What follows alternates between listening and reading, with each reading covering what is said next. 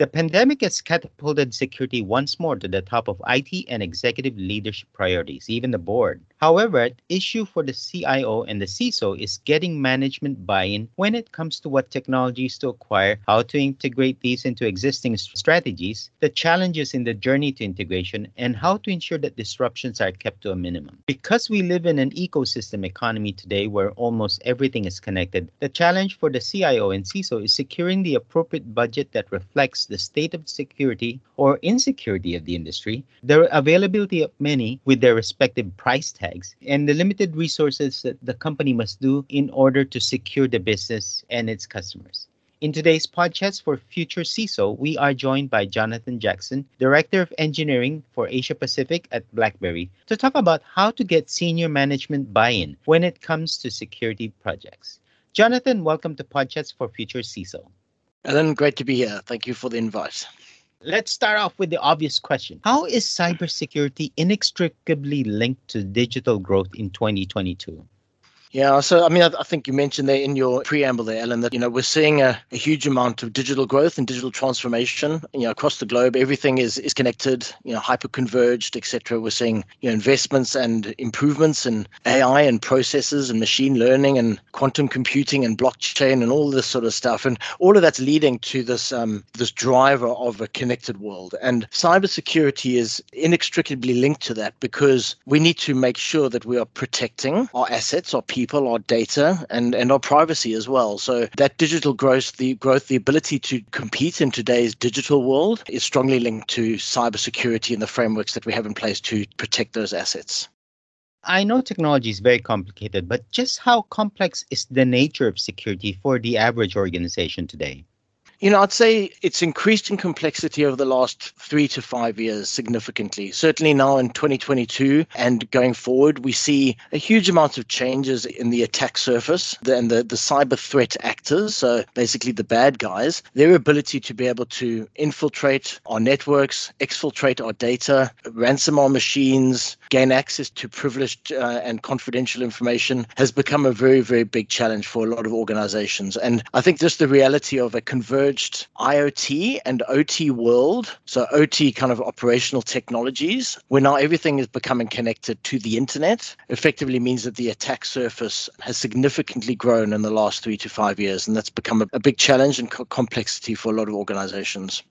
Security, at least in my view, security is like insurance. It only becomes tangible when bad things happen. So how can the CISO and CIO contextualize key cybersecurity trends and issues to reflect the bottom line, the things that are most important to leadership, the board, and shareholders? So this is one of the key challenges I hear from CISOs all the time. Whenever I do a lot of work with CISOs and CIOs, really trying to position a story to the board which is impactful and makes board sense. And when I mean board sense, what I'm really pivoting towards is really your ability to be able to speak their language. So I think us as security professionals and even CISOs, we struggle with things like using, industry jargon and acronyms and things and technical terms, which a board wouldn't really understand. So the tips that I give CISOs really to try and speak their language. And by what I mean by that is very, very simple things like the board understands. So what is your leadership or your leadership team? What are your critical business objectives, right? So in terms of what our company does, what are the critical business objectives that we're trying to achieve?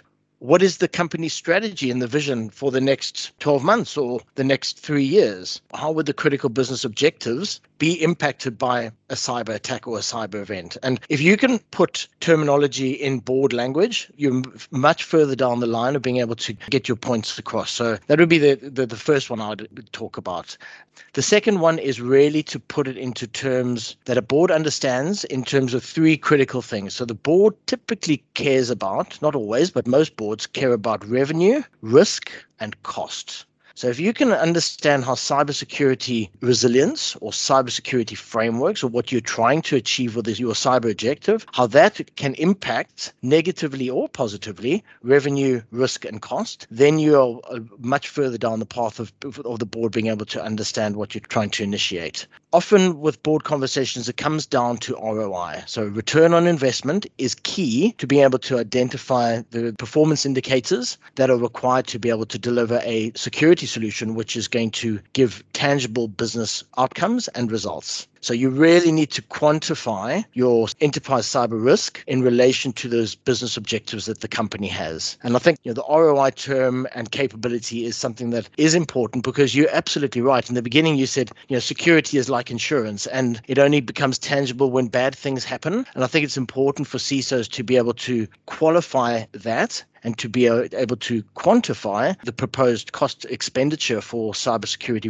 resilience implementation that is going to have an impact to the bottom line. And it could be anything. It could be the cost of time on employee impact, obviously reputational risk if you have a data breach and you have to notify that, loss of revenue from a company or corporation because you've got downtime during a cyber event, et cetera, et cetera. So lots of different ways to qualify cost. Somebody would tell me, I'm spending way too much money in the hopes that I can prevent threat actors from successfully impacting my business. Given from what the CIO and CISOs and analysts are telling me, the threat actors are creative, aggressive, resourceful, and even relentless. How do I fight a war that seems one-sided?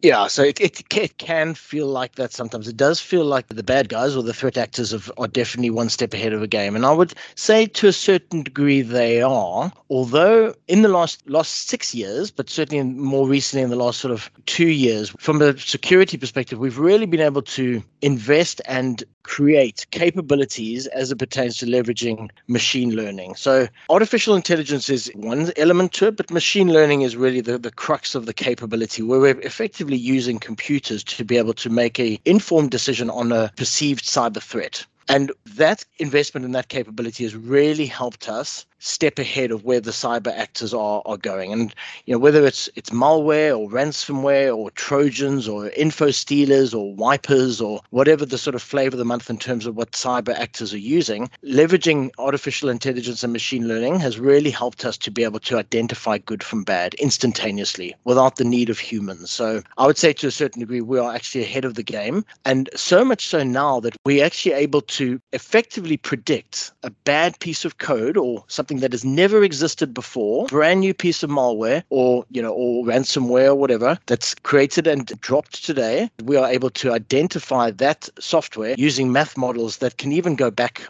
up to sort of 5 years ago. So even through 2021, some of the largest and the most prolific cyber attacks and cyber threat groups such as Conti and Ryuk and R-Evil and even DarkSide, which is fairly infamous for their attack on the Colonial Pipeline, all of those attacks we are able to predict and prevent and stop them using math models from 60 months ago or 5 years ago. So we definitely do have an advantage with prevention and a predictive advantage to be able to stop zero-day attacks now. So it's not as bad as you think, Alan. Everything is not lost, I can assure you that. Thank you for that. It's a cheery note from all the not so good things that we're hearing around lately. I saw a report from Gartner that says it expects companies to spend around about $77 billion in outsourcing security in 2022. Where do you see this spending being prioritized on? And more importantly, how should the CISO and CIO approach selling the idea of more outsourcing to leadership?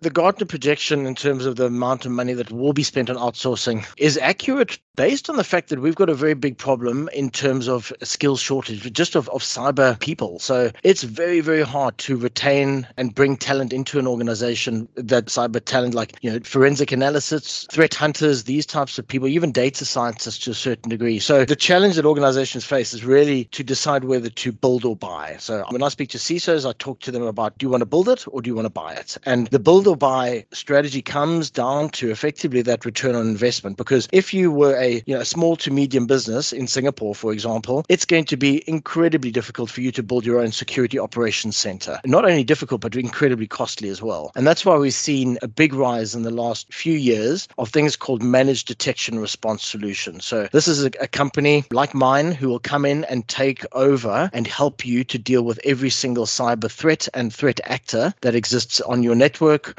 on your devices, on all of your endpoints, etc. And this outsourcing has become very good for organizations because it does allow them to actually focus on what they're good at, which is running their business. It takes the cyber conversation away from being something that is difficult to manage, difficult to resource, and difficult to get working properly, whereas you could outsource it and use companies who do managed detection and response capabilities for you.